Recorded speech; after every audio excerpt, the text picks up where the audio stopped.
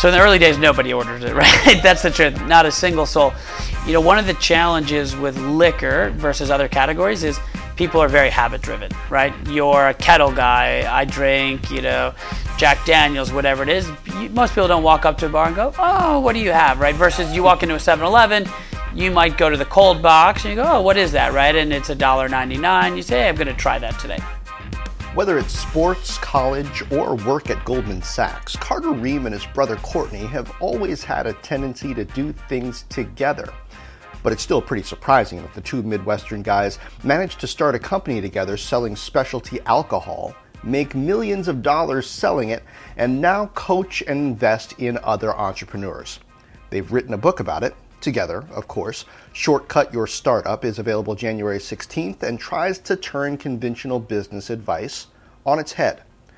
I'm John Ford from CNBC, and you're listening to the Fort Knox podcast, Rich Ideas and Powerful People. Happy New Year. I do this weekly, bringing you the highest achievers. We're going to learn how the very best climb to the top and pull out lessons along the way. If that sounds good to you, make this a habit. Apple's podcast app is the most popular way to tune in, but Overcast, Stitcher, Google Play, I could go on and on. Mainly, I want you to subscribe whichever app you choose so we can keep this thing going automatically. The Reum brothers don't have a rags to riches story. They grew up outside Chicago with a dad who was CEO of a manufacturing company and a mom who had an MBA from Columbia. It is a story of teamwork, invention, and the guts to abandon what's comfortable, budding careers in finance at Goldman Sachs, to pursue something potentially great. And I think that makes it a perfect story for the start of a new year. Here's Carter Reum.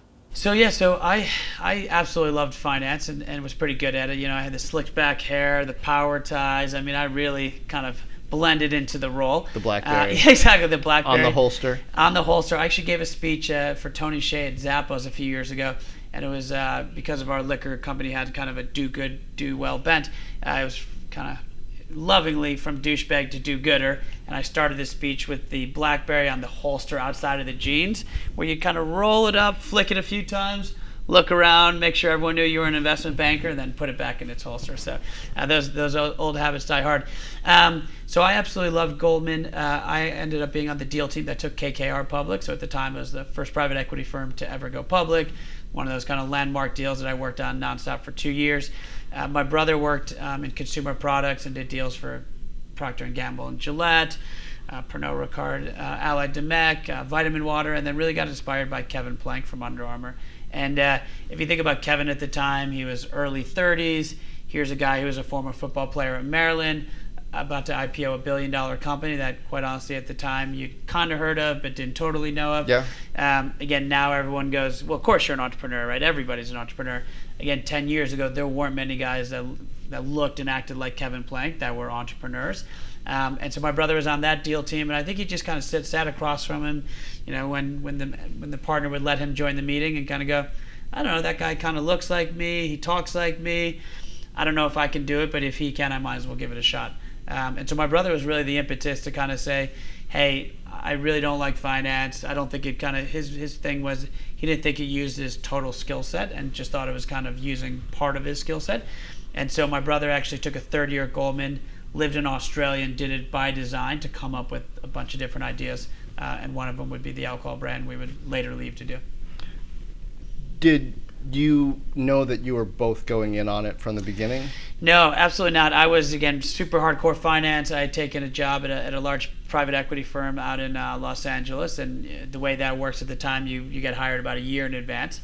We kind of said, Courtney's going to be Courtney. Obviously, that's my brother. And said, he's going to go do something entrepreneurial. We all kind of shook our head at him and kind of said, good luck. You have no money, no contacts, and no skills, as my dad reminded him many times when he decided he was going to leave Goldman. And then we were traveling that summer when I rolled off of Goldman before I was moving to LA to work for this private equity firm. And I really honestly just kind of got sucked into it of something like a liquor brand is quite fun in the sense that you're kind of birthing a product, right? And so you're picking out names and package designs and what does the brand stand for and things like that. And just very quickly kind of got sucked in. And we were kind of making a choice. We said, Courtney said to me at the time, well, why don't you go work in Oak Tree, where I was going to go work for a few months and then you can jump ship. And I knew very well at the time that if I went, I was going, and I wasn't going to kind of do it for 3 months and jump back out. And I think that's one thing, obviously, a ton of entrepreneurs struggle with, is there's never a good time to make the jump, right? I joke around, you have to be just young enough and just stupid enough to think it's a good idea to turn down the job I had. And so right before I was about to go start there, kind of made the decision that, hey, let's kind of do this together and kind of figure it out. So he goes on this 3 year or third year thing. Yep. To come up with an idea, and he comes back with what? So the two ideas that they came up with that were the most kind of formidable was parking technology that you now see at Westfield and other shopping centers. So it's kind of parking bay technology that allows you to make the spots less diagonal and more squared off. And parking spots are tied to retail square footage. And then this idea for the alcohol brand.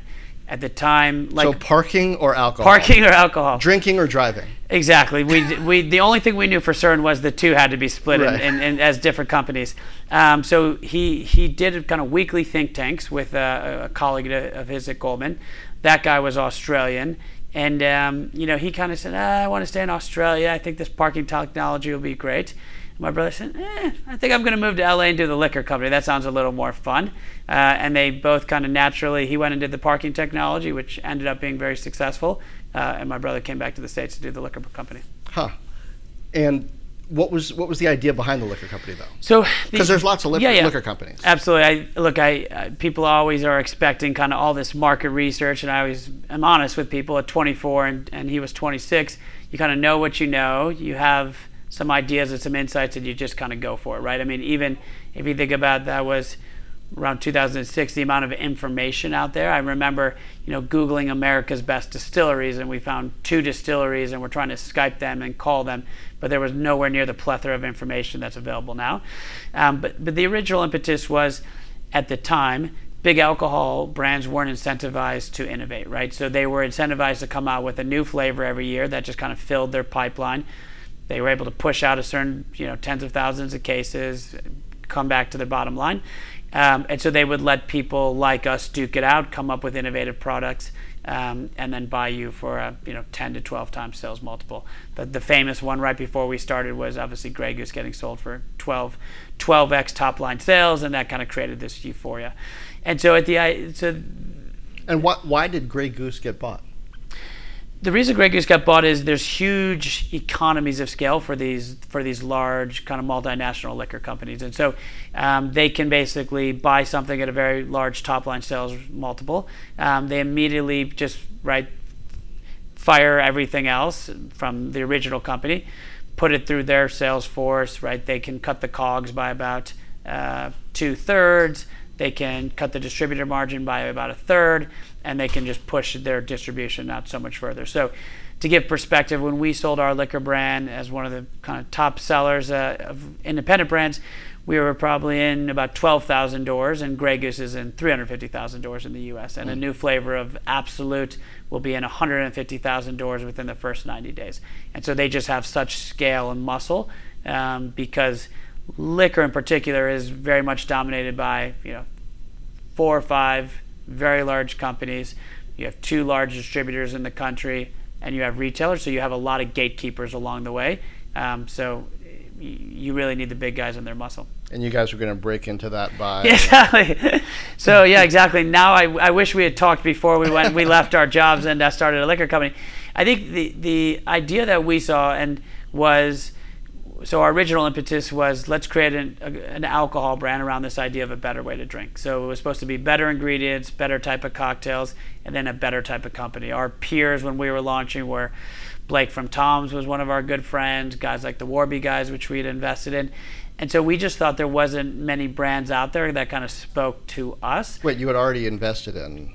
We ended up investing in Warby subsequently. Okay. But I think we were seeing all these brands, right? If you think about 2006, 2007, it was just a moment in time where people were being more conscious, right? And so being more mindful. And what we really said is the insights that we really had was, one is we were obsessed with doing everything better, right? So when you work at a place like Goldman Sachs, you want to work really hard, and then you want to go have fun really hard, right? And so you figure out how to do things better, and that was just a little bit our mentality. And so, we went through a phase in college, when we were at Goldman, where we'd go out drinking and then we'd come home and chug military-grade Pedialyte, right? Because that was a better way to go out and have a few cocktails. And so for us, and also you think about, sour apple Smirnoff. It didn't really speak to us as a consumer. And so we just thought there was an opportunity to do something kind of that spoke to kind of our consumer set, that kind of had ingredient profile. Something higher end.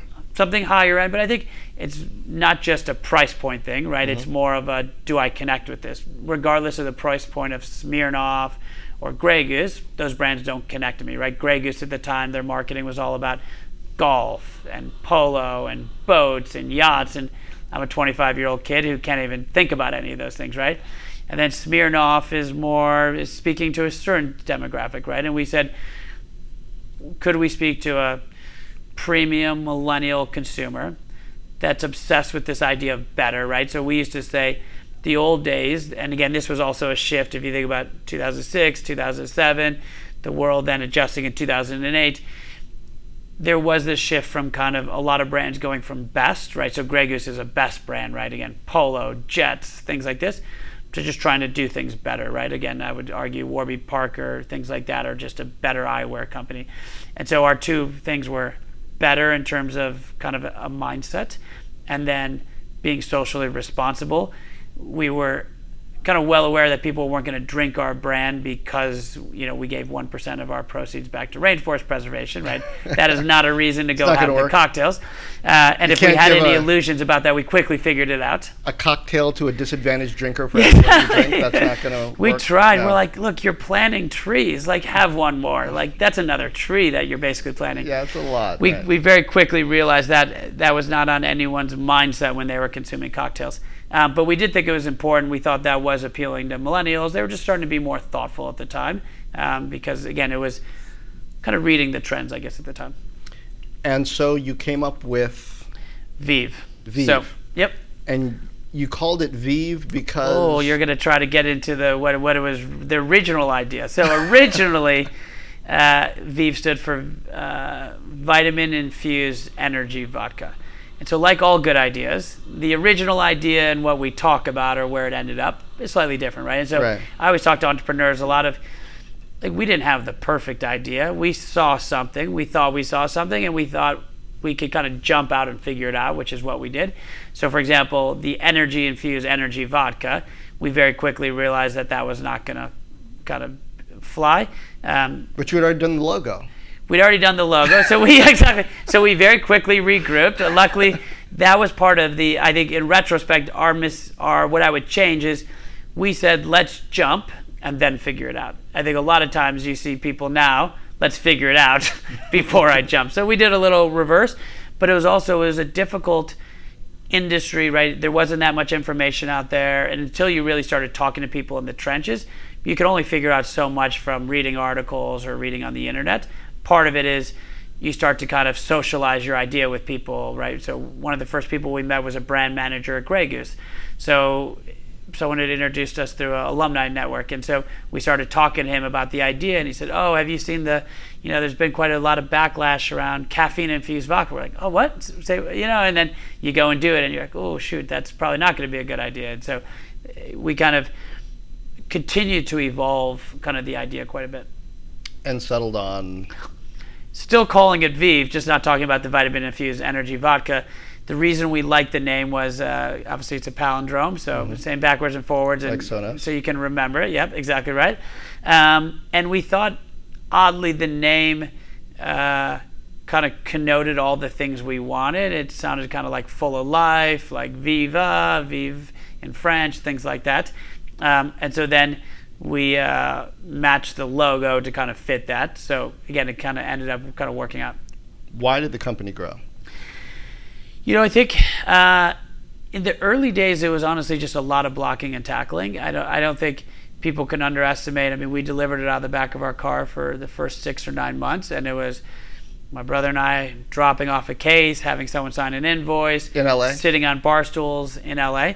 And we did that as much as anything is we just really wanted to get in the weeds, right? We wanted to see, is it resonating with bartenders? What's resonating? What's not resonating? Is it resonating with consumers? Could we buy a How do you even cocktail? get people to pick up a new vodka? I mean, yeah, that's the biggest challenge, right? That's the biggest challenge. I think. What's interesting about something like an alcohol brand is you have two consumers in a way, right? How did you literally? Yeah, exactly, literally. You're just knocking on doors saying, "Hey." Literally knocking on. Carter, So we got first some have to vodka. sell into the bars, right? So Yeah. you first have to sell into bars and restaurants. That's your first customer. That's who you truly is your customer, and then you have to make consumers aware. So that's one of the challenges with the industry. So we literally kind of went door to door, and we'd sit at a bar stool and we'd just kind of have a drink and hang out, and they'd be like, "By the way, are you interested in hearing about a new brand today?" Right? And just kind of do the spring attack. So I think basically every night for the first 6 months we sat on a bar stool, not drinking to drink, but drinking to talk to a bartender, drinking because we wanted to get into an account. And then it kind of shifted once we were in. So our initial plan was, let's get into 25 accounts, kind of the preeminent accounts in LA. We kind of did it by design because we wanted to map the journey of that specific consumer. So it's amazing in the early days how many people came to us and said, "Man, I see your brand everywhere." And I said, "You don't see our brand everywhere. It's just because I know where you go and you see it everywhere you go," right? But we were very thoughtful about that in terms of thinking about this consumer. They shop at this liquor store, then they go to this bar at this hotel, then they go to this restaurant. And for us, it was kind of trendy, kind of hotspots. So, you get a bartender to pick up VEEV. It's sitting there on the shelf. Why do people order it? So in the early days, nobody orders it, right? That's the truth. Not a single soul. One of the challenges with liquor versus other categories is people are very habit driven, right? You're a kettle guy. I drink, Jack Daniels, whatever it is. Most people don't walk up to a bar and go, "Oh, what do you have?" Right? Versus you walk into a 7-Eleven, you might go to the cold box and you go, "Oh, what is that?" Right? And it's $1.99. You say, "Hey, I'm going to try that today," right? Because you're making a statement at a bar to everybody around you about who you are based on what you drink. Exactly. Huge badge value, right? So when you think about liquor, it's like a car, right? Cars, liquor, the brands you wear, they say a lot about you, and so you're making a huge statement. I'm a kettle guy. Now everyone's a Tito's guy. Grey Goose guy was the guy that went golfing on his yacht or pretended like he had a yacht, that type of thing. So that was the biggest challenge. And so what we quickly realized from sitting on bar stools was nobody was ever going to order this. I can literally still remember the first time someone ordered it that wasn't a family member, and I mean, my head was on a swivel. I was going, Courtney, do you know that girl? He's like, "I don't think I do." Or, I remember the first time we were going to Super Bowl in Dallas, and we were on Virgin America, and some guy orders it off Virgin America, and I hear him talking to the girl next to him. He's like, "This was started by these two guys in LA," and I'm, again, poking my brother, going, "I think he's talking about us," So, but we very quickly realized nobody was going to order it, right? And you don't have the marketing dollars, especially in a direct-to-consumer e-com kind of way. You can reach people in a much more targeted way. I have no idea who's going to walk into a bar and order it, right? Impossible to find that person. And so what we quickly realized was our true customer, or the true gatekeeper for us, I guess put another way, was the bartenders, right? And so we needed to get the bartenders excited about our product so that when you walked up to the bar, if you have that moment of hesitation when the bartender says, "Hey, what are you drinking today?" And you're like, "Yeah." He goes, "Hey, you want to try something new," right? That was the only way we were going to get people to try it. And so we very quickly started sitting on bar stools once the product was in the first 25 accounts and started educating bartenders, started doing staff trainings. And for us, it was as much about telling them about the functional benefits of the product. Hey, it tastes good. Our vodka had acai in it, things like that. But as much as anything, it was kind of getting them to buy into this and kind of winning over their hearts as much as their minds, right? Because you needed them, when you weren't there, to go, "Hey, you should try this. This is a great new product," or put it in a cocktail, or make it the specialty cocktail of the evening, or something like that. Did you learn anything from that process that you translate to other businesses, investments that are looking to grow? Yeah, I mean, I think what we learned is there was no substitution for sitting on that kind of bar stool, right? But that bar stool, every business has a bar stool. Ours just happened to actually be a bar stool. When you think about it, so much of it is, in today's day of data, you can usually find the insights, right? And so when I'm talking to a company on the investment side and they say, "Oh, my consumer is like a female millennial," I'm like, that not enough, right? Dig deeper, dig deeper, dig deeper. Is it, and why is she doing it? What are you solving in her life? And right, and so I think what you see is in the old days you kind of had linear growth, right? A company goes from 2 million in sales to 4 to 8. Now, for the first time, you see companies going from 2 million to 40 million to 100 million, right? If you think about it, Kevin Plank in Under Armour is famous for only taking 10 years to get to 100 million in sales. And I think the guys that do that, what they realize is slow, sit on that bar stool, right? Look for those insights, because once we find them, we can really kind of take off. And so it is a very different mindset. And so a lot of companies, I think, they're always so obsessed with driving sales. They don't realize that that's only part of the equation. What we say to people is, again, you're always trying to drive sales. In our case, we were trying to push cocktails and learn at the same time. If you do that, that's how you go from linear growth to kind of that exponential growth. Was there an inflection point?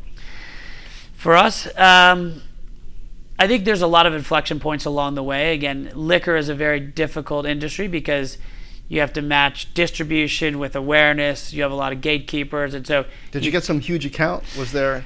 Yeah, we got Walmart and CPK and all these. Every time you were like, man, we got into Walmart, and you think it's kind of, that's the end of the game, and you realize that's honestly the easy part, right? Now you're like, oh shoot, now we got to get it off the shelf at Walmart, and now we got to open up 13 more states. And so again, for us, the journey did not go like this. It went there, and you kind of, I don't know about struggle, but you kind of hold there a little bit, then you get another boost. And so, for example, our first national account on premise was Ruby Tuesday. We got into 800 Ruby Tuesdays. That was a huge inflection point.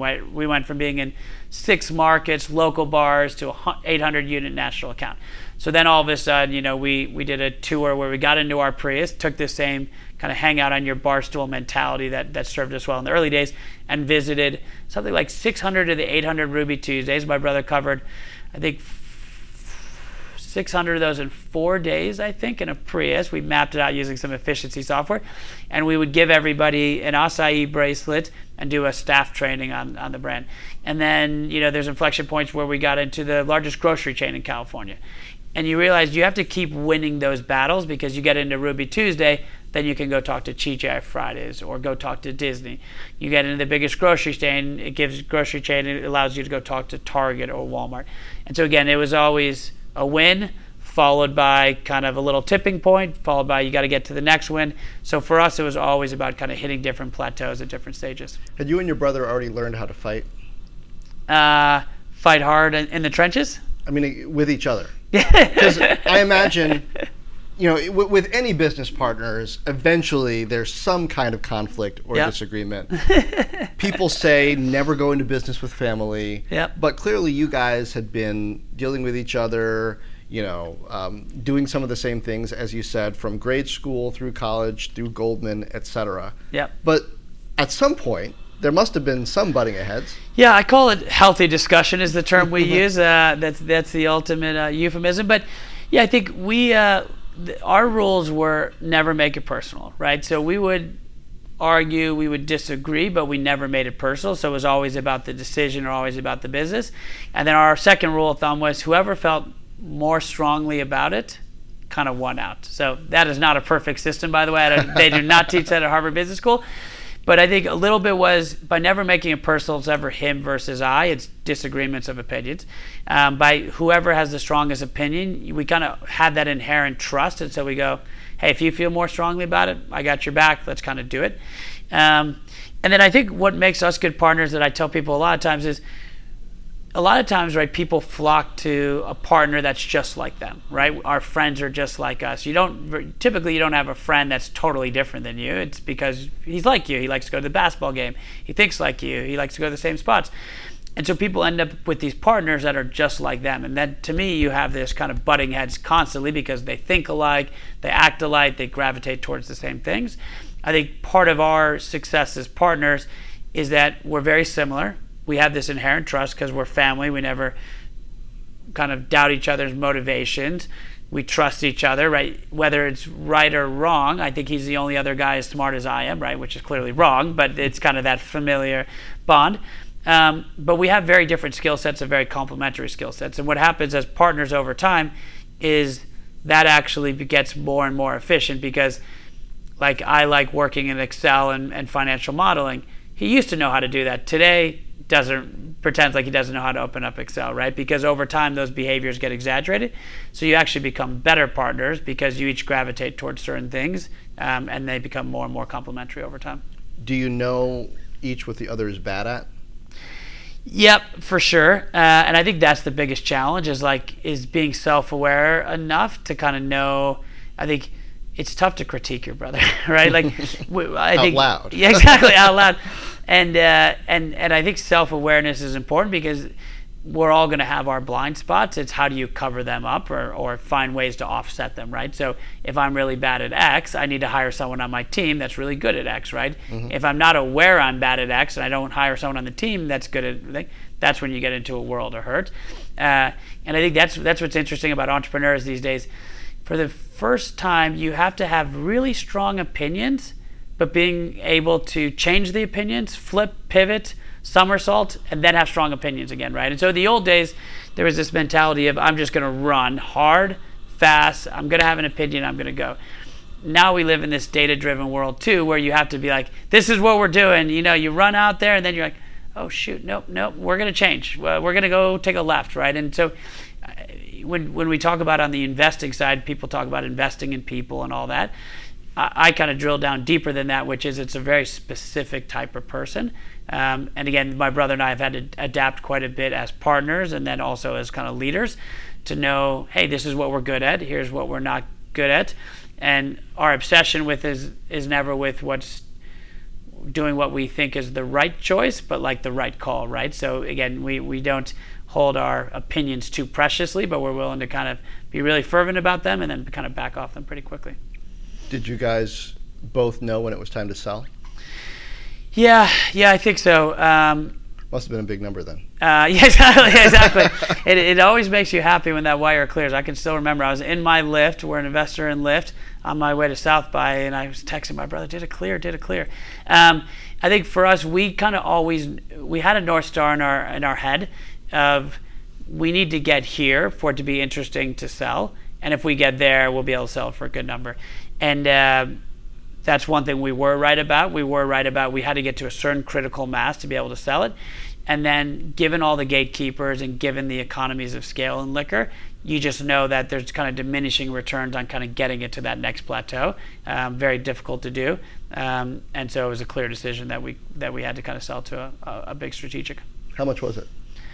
We don't talk about that, but enough that we bought some toys on the way out, so it was good. What kinds of toys? The only thing I always joked around that I wanted was ocean-facing rooms. I was tired of going to South Beach and having to look at the garden at the Delano, so I used to joke around with my dad, I really only need two things. I want to look at the ocean, and we wanted a plane, so we bought a plane. You bought a plane? We bought a plane. What kind of plane did you buy? We bought an 8-seater Pilatus, so it makes getting around on the West Coast a lot easier these days. Yeah, where do you go?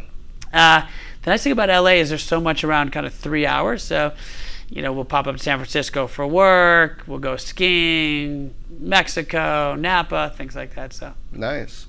And you decided to invest? And we decided to invest. We had been investing along the way. I'm kind of using our success and kind of the rooms we had gotten in because of our liquor brand. So we were investing along the way and then decided to kind of scale that up. So tell me about the book. The book's called Shortcut Your Startup. We spent the kind of last 6 months writing it, and really what we think is interesting in today's day and age is that everything kind of has to be rethought about, right? Even the ways we started our liquor company 10 years ago, when someone say, how did you start? I go, I'll tell you.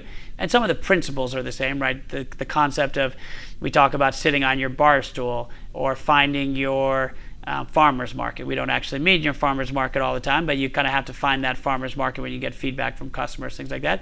Those things still apply, but everything else is different, right? And even one of the things we struggled with quite a bit on the book is how to give advice of what we would do sitting here today, knowing certain of the advice will be dated 18 months from now or 24 months from now because the world we live in kind of moves so quickly. So we kind of take 10 traditional business adages, flip them on their head, and talk about kind of how we would think about it differently in today's day and age, whether you're starting a Etsy business out of your house or starting, a tech company and everything in between. People don't become famous writing books like they used to, right? Yeah. Some people view them as more of a branding event. Why did you guys write this book? Yeah, I think twofold. I think one, it gives us one of the things we learned from VEEV, if I'm being totally honest, is that it was a great currency for us, right? And so I talk about currency businesses, right? So I have a friend who has a magazine that writes on CEOs. And I said, why the heck do you have a magazine that writes on CEOs? You're a smart guy. He goes, get to meet CEOs. Yeah, exactly. You get to meet CEOs every day. He said, I have yet to call a CEO and say, hey, this is John. I'm calling from such and such magazine. Would you like to be on the cover? And have anyone say no. And then I get to go spend 3 hours with them. We know incredible people, and people are always like, we were a case study in Richard Branson's last book. People are always like, well, how did you get in Richard Branson's book? How do you know him? And they're waiting for this grand story of how, blah, blah, blah. And I was like, well, the book released before. He needed liquor. We decided to sponsor his party. We got to know him, and fast forward to his next book. We were a case study along with Tom's Shoes and Seventh Generation and some great brands. And so one of the things is we always try to find opportunities or currencies to let ourselves have interesting conversations, whether it's with people like yourself sitting here, or one of our launch partners is WeWork and Microsoft and that type of thing. So I think part of it was selfishly just to kind of continue to be in the ebbs and flows and have interesting conversations, because it always leads to good things. And I don't think you can underestimate how valuable it is to kind of be in those conversations or be in those crosshairs. And then I think the second part of it is kind of empowering the next generation of entrepreneurs. The good news is there's a ton of information out there. The bad news is there's a ton of information, right? And everyone has opinion on how to start a business or how to be an entrepreneur. And we try to take everything that we had been taught over the years and distill it into a very digestible format where, chapter 1 starts from, we do what we call the entrepreneur readiness test. We basically try to talk you out of being an entrepreneur. We say, you have a greater odds of making the MBA than you do of being a successful entrepreneur. You're not going to get health benefits. You're going to work your butt off. You're going to think about this. Do you really believe that, though? Or are there just so many bad people trying to be entrepreneurs that they create what looks like bad odds? Yeah, I wonder. Yeah, exactly. That's a good thing. Well, don't blow it up. That's chapter 1 and the book's printed, so we can't go back on it. No, I think, look, we live in a society where everyone kind of holds up the winners and kind of makes them so glamorous, right? You talk about Mark Zuckerberg and Jack Dorsey and these successful guys, and I think it's more about it. For 99.9% of us, we're never going to be on the cover of Time Inc. I am never most likely going to be, 50-50, but probably never going to be on the cover of Time Inc. in all seriousness, right? And so I think part of it is it's really easy to kind of look at it as, hey, it's easy. That guy can do it. I can do it. Or I get to work from home. I get flexible work schedule. And it's just part of the making sure people are aware that all those things are true. All those things are not that easy, right? Working from home is not that much fun. And for certain people, I think they just need to be aware that going to work at a big corporation and maybe being entrepreneurial within that corporation is a better outcome than taking a lot of risk, right? And so I think it's just the balance of you take a lot of risk to end up like Mark Zuckerberg, and as long as you kind of know what you're getting into and as long as you're willing to take the risk, it's more about that, because I just think there's a lot of misconceptions about being an entrepreneur and how it might be easy, and again, it takes a certain mentality and it is far from easy. People think that, really? Yeah, exactly. I get told all the time that it's easy, I think. Really? I think, everyone's got a friend who's an entrepreneur now, or someone that's made a bunch of money doing tech. It's like a game of telephone, right? And so I think, and no entrepreneur will tell you it's easy. Sorry, to clarify, no entrepreneur thinks it's easy. Anyone who's doing something non-entrepreneurial, I think, underestimates how darn hard it is. My thanks to Carter Reum. I'm John Fort from CNBC, and this has been Fort Knox, Rich Ideas and Powerful People. Subscribe on Apple's podcast app or wherever fine podcasts are distributed. Please do leave a review if you enjoyed this. Also, subscribe to the Fort Knox channel on YouTube, forttknox.com/YouTube. Follow me, John Fort, on Facebook, Twitter, Periscope, etc. You'll see video from some of these interviews, and you can say hi to me live, usually Wednesdays at 2 p.m. Eastern. There I tackle some of the most interesting business and economic issues with a little help from my friends at CNBC and from you. Just go to YouTube and search for Fort Knox, or go to Facebook or Twitter and search for John Fort, JONFORTT, and you'll figure out what to do from there. Meanwhile, share this, tell a friend, Drop me a note on Facebook, Twitter, YouTube, or fortknox.com. And as always, thank you for lending an ear.